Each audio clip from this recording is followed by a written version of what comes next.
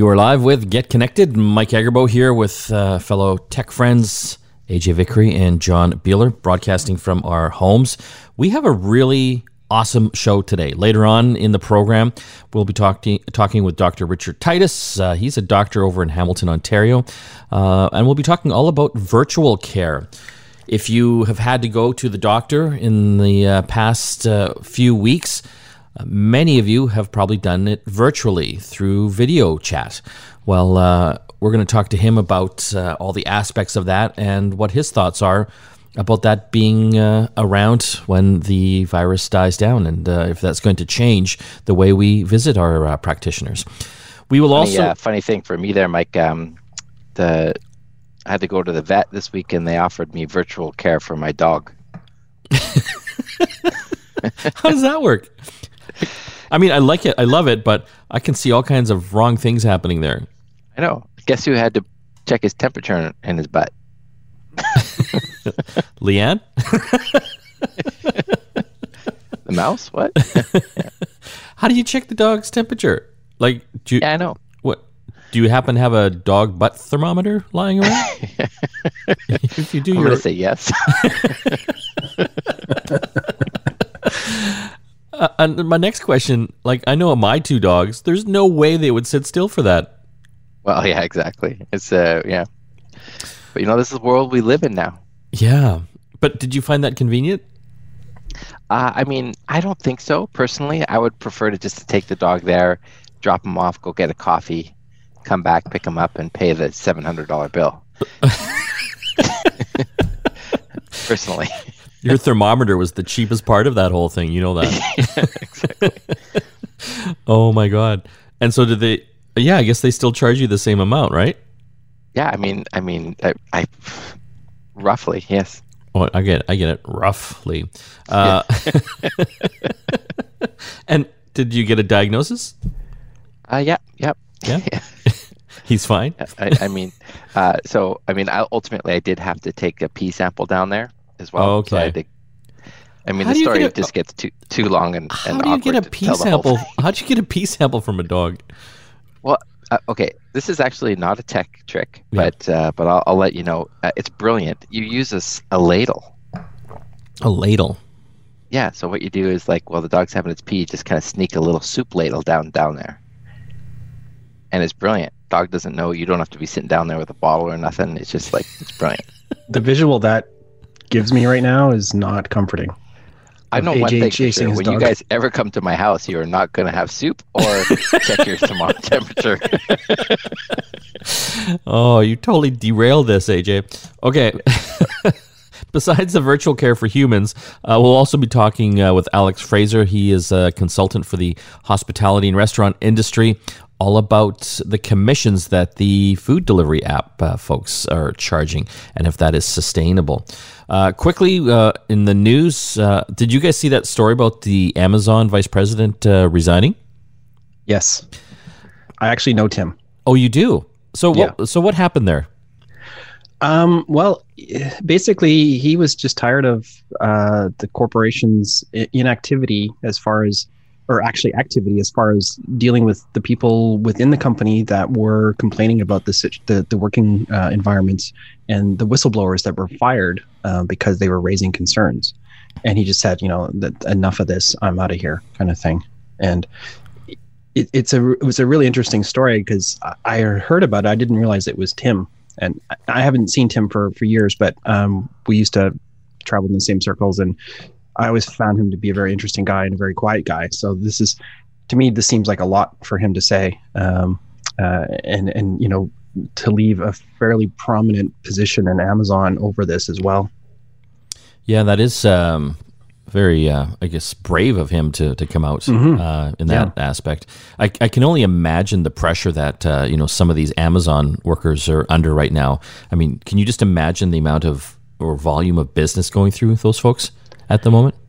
Well, and the scary thing is that a number of the warehouses have infections, and so they've had to close some of them or temporarily close parts of them. And I can only imagine the stress that would put on the people that are there. I mean, a lot of people in the warehouses, they're entry level staff, and they might have just started as part of, the current situation. They picked up some part-time work or full-time work. And so now they're thrust into this place that's probably chaotic at the best of times. Yeah. I can only imagine what it's like right now. Well, we'll be following up on that story as we get more details. We are going to have to take a break right now. When we come back, if you have ordered any food through Uber Eats or Skip the Dishes or any of these other food delivery apps, you've got to listen to this next segment. You're listening to Get Connected here on the Corus Radio Network. Back after this. You are back with Mike Agerbo and John Beeler. We want to explore something right now that's affecting a lot of the restaurant industry. During the COVID-19 pandemic here, obviously, we're not hitting the restaurants. We are ordering from them. And a lot of them are using these food delivery apps, be it Uber Eats or Skip the Dishes. Today, we wanted to dive into that a little more to help the listeners understand how that all operates, where the money is going, and is this working for the restaurants in general? We've got a great guest on the line. His name is Alex Fraser. He is the Vice President of Western Operations at the 15 Group. Thanks for joining us today, Alex. Great to be here, Mike and John. Thanks for having me. I find this fascinating. I know a few friends that have restaurants, and I would say, a lot of them, they've had their own delivery drivers since the beginning of the time, and they're continuing to stay with that because they say they can't afford these delivery food apps. Maybe you can tell our listeners the basics of how they work, how they make money, and how they're helping the restaurants. Yeah, so with third-party delivery apps, you see three components to what they do. They charge a setup fee to get going.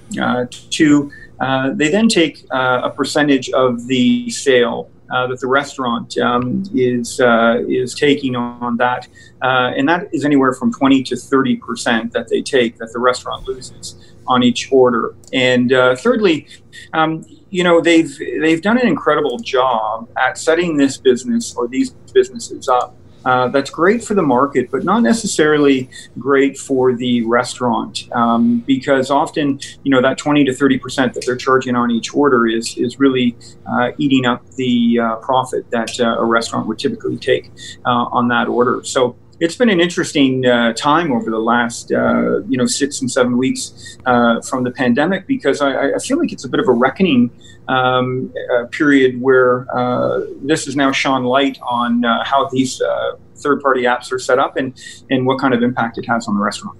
I can see the pros and the cons. Obviously, it's a central place. It's kind of like a marketing advertising tool for these restaurants that are participating, because so many people are using, for example, like a Skip the Dishes or Uber Eats, and it's so easy to go in there and find exactly the type of restaurant you want. It's so convenient.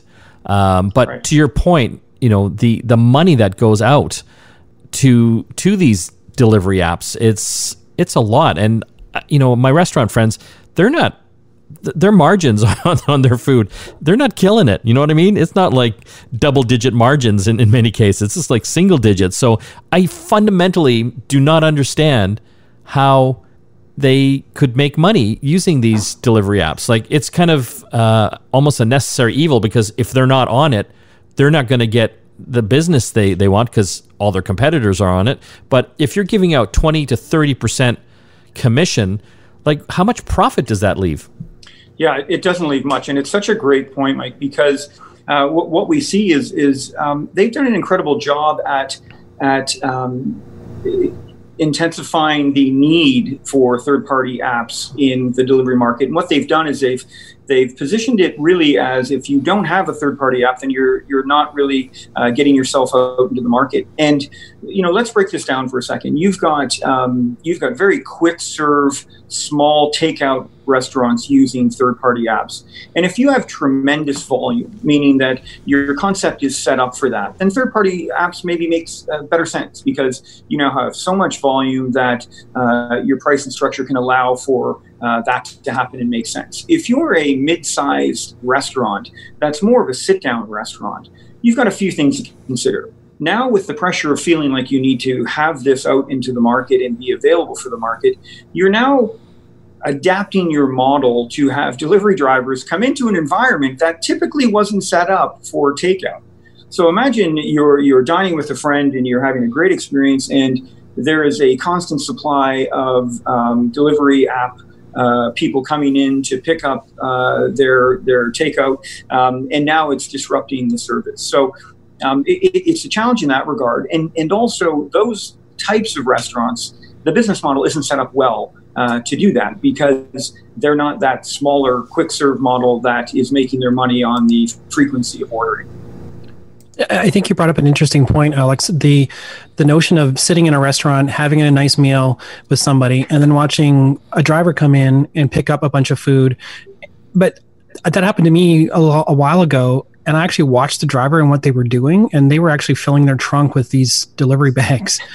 And it was like, wow, that's a real big turnoff. I don't want, my food to be sitting in the back of a trunk with somebody else's food. Who knows when it's actually going to get to me? And the apps do show you the timings, but it's just not as good as getting a dedicated driver from that restaurant bringing it right to you straight. Yeah, it's a great point, John. I mean, you've got that disconnect of brand as well, right? So when you have your delivery driver that you've employed for a number of years, there's a connection there. There's someone that's representing your brand in a way that's not only best for you but also best for them. So we see that model having a different impact, if you will, and also this may lead to, in the future, models really building out footprint of the restaurant to have a really dedicated, great pickup spot. And you see so many of these in New York, where you'll find one part of the bar which is segregated enough that you're not impacting the actual great experience that you've created with atmosphere. And now you've worked all day, the kids are at home, you're going to pick something up, you're going to go in there, get in and get out and not be disruptive. And the other part of that is I don't want to go in and disrupt a great evening by coming in and getting takeout. So it may lead to some different footprints in the future where the restaurant takeout, where we're promoting people coming in to pick up their food and leaving, is built out a little bit more in a commerce way and a little bit more efficient to the overall experience. We're looking again at the overall profitability for a lot of these restaurants. We're talking about the 20 to 30% commission. I've seen some jurisdictions and cities trying to enact bylaws on limiting the amount of commissions. I believe San Francisco was one of these. Yeah, San Francisco and Seattle for sure. And that's a great point, because I'm really interested in finding out if this might be a reckoning for governments to and municipalities to cap what the delivery fees are in the future.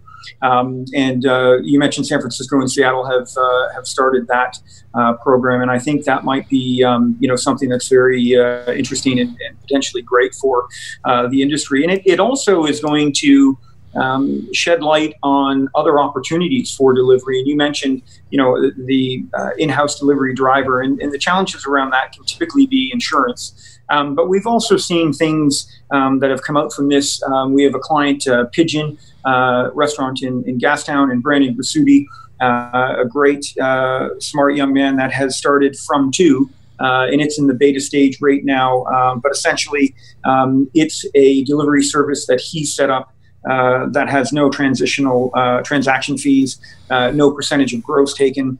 And it's a little bit more control on the restaurant side to how that's working. So from2.ca is something that I think we'll be launching later this month. So, there is some silver lining in all of this potentially for the future, and a potential cap, and also some other opportunities for delivery services and how they work. How sustainable do you think these delivery services are over the long haul? The restaurants aren't making money. And I know it sounds like a lot of money, the 20 or 30% commission that they're getting, but they are spending, dump trucks full of money advertising their service. So, are these delivery services like Uber Eats and Skip the Dishes, are they profitable? Yeah, I'm not sure what their profit model looks like. I know that Foodora has announced that they will be closing their operations in Canada, and that goes back to the model that they have with delivery drivers being on bicycles. If you don't have that urban density and opportunity of market, then that kind of model is going to suffer. But I'm very interested to see if there is a moratorium put on pricing structure in the future, and what the model will look like. And if it is that 15%, which has been the benchmarks for San Francisco and Seattle, I'm wondering if they're going to be able to survive, or again, it's going to lead for new opportunities for local businesses to now start delivery services that bring money back into the local economies, as opposed to going to somewhere outside of the local demographic. For our listeners who are concerned, for their local restaurants, I don't think any of us want to see our local restaurant go under because, they couldn't afford to keep open. What are some tips for them to help their local restaurants? Yeah, great question. We've seen, and I should mention, we've seen a great response from local communities trying to support restaurants. And there's a few things that they can do. One, any opportunity to purchase gift certificates at this time that might be used once we go through the phasing stage is certainly something that infuses cash into their model. Secondly, if there's an availability of going to pick up your order at the restaurant, then you're not paying that third-party fees. That entire sale goes right to the restaurant itself.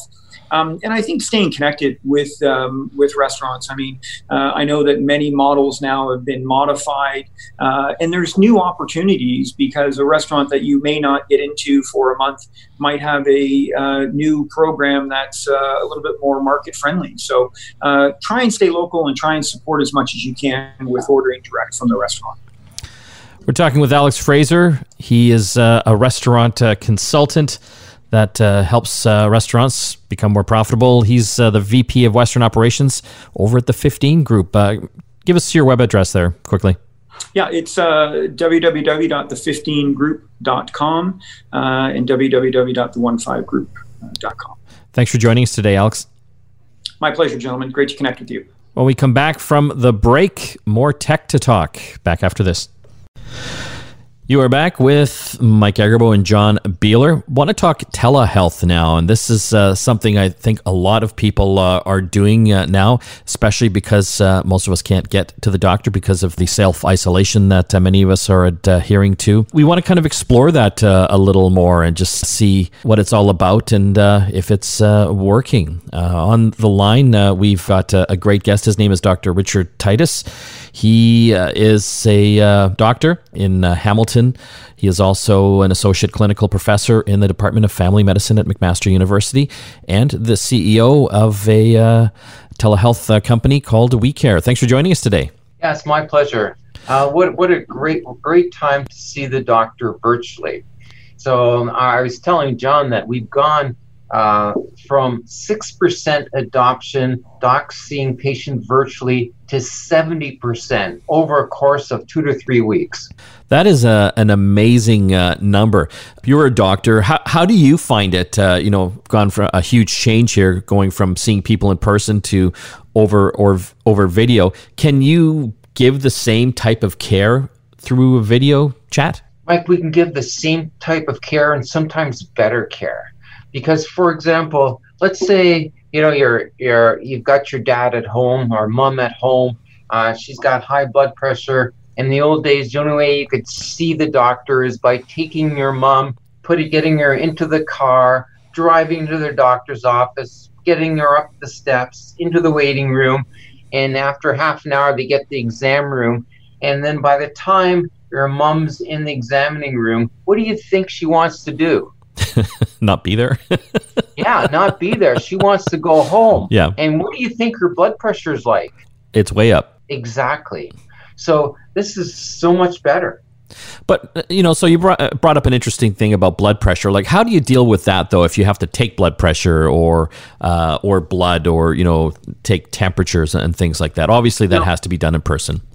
So great point, Mike. So one of the issues is with blood pressure. Blood pressure should not be done in the doctor's office.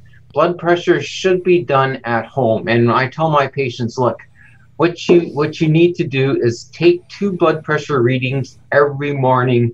Forget about the first reading, document the second. So when I see you, I'm going to ask, what was your blood pressure reading the last 30 days? And they give me an average, and I treat them based upon that, not what the blood pressure's in the office. Come into my office, kids are screaming, there's gum on the chairs. So by the time you get into my office, you're not happy. No, probably not. What do you think's going to happen after the pandemic kind of eases down? You know, we don't know how long that's going to be. Do you think there's going to be a fundamental shift in how people access their family doctors now? Well, there's been an explosion of virtual medicine. So the genie is out of the bottle, and we won't be able to put the genie back in. So digital medicine is here to stay. And it's important that physician adopt it. And because the patients, every time I ask a patient or I see a patient virtually over this pandemic, the one question they always ask is, can I continue to do this after the pandemic? And I guess you would say a resounding yes. So as a doctor, are you kind of allocating certain hours to be virtual? Yeah, so what I do is right now during the pandemic, there's some aspects of patient care you have to see the patient. So when it's prenatal care, so children coming in for vaccinations, baby exams, people coming from the hospital for follow-up, well, you have to physically be there. Or I haven't figured out how to take blood virtually yet. But when I do, I'll let you know. But so there's visits that you have to come in. But I would think 70 to 80% of the visits I can do virtually. So what I do is a lot of times patients want to see me virtually. And I say, look, hey, I can see you in an hour, 2 hours, and I'll call you back and let's set something up.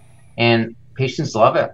Great access, great care. So do you think that would speed up how quickly we could see doctors? Because right now, my doctor, I have to make an appointment days in advance, maybe sometimes even a week in advance.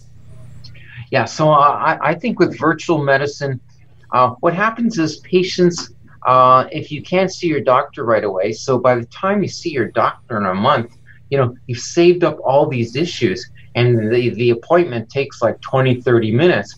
But if you've got a urinary tract infection and I have to see the doctor for the urinary tract infection, and I want to see the doctor within today, because I don't want to have all this pain tonight and tomorrow, then these are really focused visits and they're efficient, and I deal with your issue and you leave happy. So I find them certainly more efficient and more focused. So, but for some things, when I've gone into the doctor, he's got to kind of poke and prod me. Does it hurt here? Does it hurt there? Is that something that could be done virtually? A lot of times we do. I say, Mike, can you press over here? And they go, up here? And I said, no, a little bit lower. So there's a lot of things that you can do, you can direct the patient to do. Do you think that some of these different tech devices that we talk about all the time on our show, like Fitbits and Apple Watches and other things that can take some kind of diagnostic information, is that useful for telemedicine? I love all that. I love, actually, if you could see, I have a Fitbit and an Apple Watch on Fitbit on my left, Apple Watch on my right. I love this digital technology because it helps me so much. I also like the blood sugar, so you can get these now monitoring your blood sugar. There's these apps, and the great thing about the apps is the physician can also have your value. So I have my patients that do the blood sugar on their app, and I see the results. So if the results go a little bit crazy, I can give them a call and say, hey, what have you been doing? What's happening? So digital medicine apps is certainly the way of the future.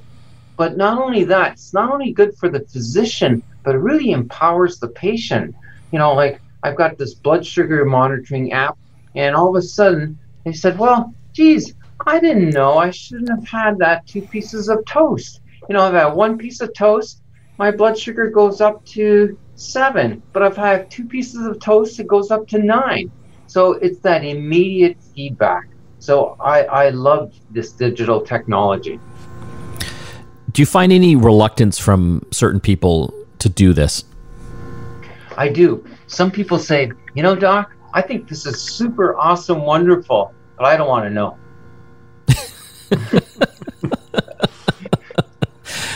I don't want to be guilty. So when I eat my chocolate almonds, I want to eat 10. I don't want to eat 5, because if I look at my glucose monitoring app, I'm going to eat 5. We're going to have to take a quick break. When we come back, we'll talk more about virtual care and some more things that you need to know about how to use it. Back after this. You're back with Get Connected. We're talking with Dr. Richard Titus. He is a doctor and in Hamilton, and also CEO at WeCare. Don't forget to hit our website to enter our contest. We're giving away a Belkin wireless charger. GetConnectedMedia.com. Hit our newsletter tab, subscribe, and enter to win. When it comes to telehealth, is it just doctors now? Are there other aspects, like can you talk to a nurse or your pharmacy? Is that a growing area? Yeah, so it's exploding. So you can talk to your physician, you can talk to specialists, you can talk to mental health workers. One of the things that one of the part of the guidelines that we came out with national virtual medicine guidelines. It came out February 11th, like really fortuitous, like 4 weeks before the pandemic. No kidding. And one of the pillars is that it's got to be, we recommend it's within a circle of care. Like, it's so great if you can go see your family doctor that has your history, that knows what medications worked, and has your laboratory values. So you get your virtual care or medicine from him or her. And also, we've got specialists that are part of that particular team. And it's so awesome. Is this limit certain parts of the population that can access this? Like, I'm thinking of, like seniors, for example, that might not be as good on technology. Are we kind of leaving them behind? Yeah, so seniors, it's the way you sort of approach it. So they said, no, I don't do virtual medicine. I said, okay. Do you Skype with your granddaughter in Australia? Yes, I Skype with my granddaughter in Australia. Well, I call it medical Skype. Now you can Skype with your doctor. And then she says, yeah, well, that's easy. I can do it with my granddaughter in Australia. I guess I could do it with you down the street. Yes. So it's how you present it. It's all about the marketing message. What about security? Should we be concerned about that? Because, when you look at hackers, a lot of times it's them breaking into health-related companies.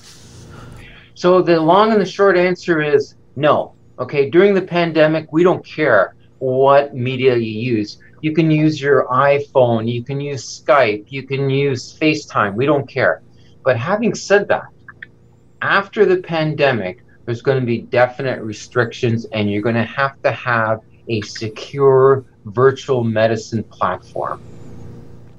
Tell us a little bit about your company, WeCareMD.ca. So WeCareMD we sort of directed our care towards retirement homes and nursing homes. So our concern was, how do you get these patients seen in a timely manner? So when you have a senior and the senior has let's say a bladder infection, if you don't deal with it immediately, they get sick very quickly. So what we did was we had platforms put into retirement home, but has digital tools. So digital tools, we can, with a stethoscope and otoscope, so I can do a complete examination without the patient leaving the retirement home. So this is before the pandemic. But since the pandemic, this was a great way to address any needs of the patients in retirement home. They didn't have to go out. They weren't exposed. And I wasn't exposed going in. So I'm really proud to say that at WeCareMD, we take care of about 10 retirement homes, and we have had no COVID-19 pandemic or COVID-19 positive individuals. Knock on wood. I'm knocking on my head right now. but you got to provide the care, right? And it's got to be timely care. And digital medicine allows that. So even like, for example, at Sunday night, someone comes, they've got a cough, they're bringing up phlegm, they're starting pneumonia. So let's deal with it Sunday night. So they could basically contact you, and within like an hour, they could be talking with you and getting diagnosed. Yeah, exactly. We're talking with a very interesting guest right now. His name is Dr. Richard Titus. He's the CEO of a care company called WeCareMD.ca that provides care for seniors. Thanks for joining us today. My pleasure. When we come back, more tech to talk here on Get Connected. Stay tuned. You're back with Get Connected. It's Tech of the Week time. John, what have we got? Well, this week there was a couple of really interesting announcements on the Raspberry Pi sector. First of all, we've got RetroPie, which is the big emulator software that we've talked about quite a lot for basically emulating all your favorite old arcade games and game console games. They've now officially released support for the Pi 4, which is arguably the fastest version of the Raspberry Pi out there now. So now you can emulate a lot of much newer games and consoles on that, which is really exciting. And they also announced, Raspberry Pi Foundation announced a new camera for the Raspberry Pi. And this is a much improved quality of camera system that actually supports interchangeable lenses, which is really interesting. So I haven't tried it myself yet because it was just announced, but it looks really interesting that they've really jacked up the specs on the camera itself.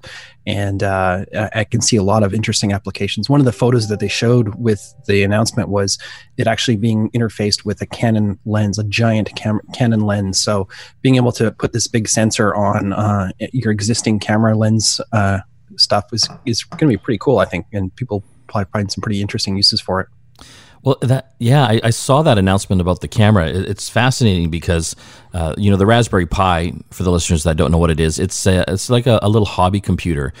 You basically buy the little board, and these things are tiny. By the time you put the case on, it's smaller than a deck of cards, literally. And you can do so many different types of things. You talked about the version 4 of it. That's the most powerful one yet. You can actually turn that into a computer. Some people are actually running versions of Windows 10 on it. Much better for running things like Linux, which is kind of a version, like a graphical type version of like Mac OS and Windows. But the camera, like how would that work? I mean, you're basically attaching a camera lens to a board. Like, do you take that out around with essentially you? it turns the Raspberry Pi into the camera body, if you will. Yeah. And then because the nice thing is the way they've integrated the camera attachments to the boards that uses a little ribbon cable, so you can actually position it a couple different ways. And a lot of the cases, at least with the previous version of the camera, actually had support built into it to attach the old camera, which was very low quality, kind of like a webcam quality. This seems like a much more advanced, much higher megapixel camera option. So I can see some pretty interesting cases that'll basically just interface with an existing lens system, probably. Well, that's all the time we have left. Don't forget to visit our website, getconnectedmedia.com. Go to our homepage there and the newsletter tab. If you subscribe to our newsletter, you were entered to win a new Belkin wireless charging stand, special edition in white. This thing's cool for any of the new phones that can do the wireless charging. Again, visit the homepage, getconnectedmedia.com, and subscribe to our newsletter. Don't forget to listen to our sister show, The App Show, tomorrow morning here on Global News Radio, CKNW 980. We will be talking about a lot of cool new apps and also the Taiwan digital minister and how they're handling the coronavirus over there. We'll see you again next time.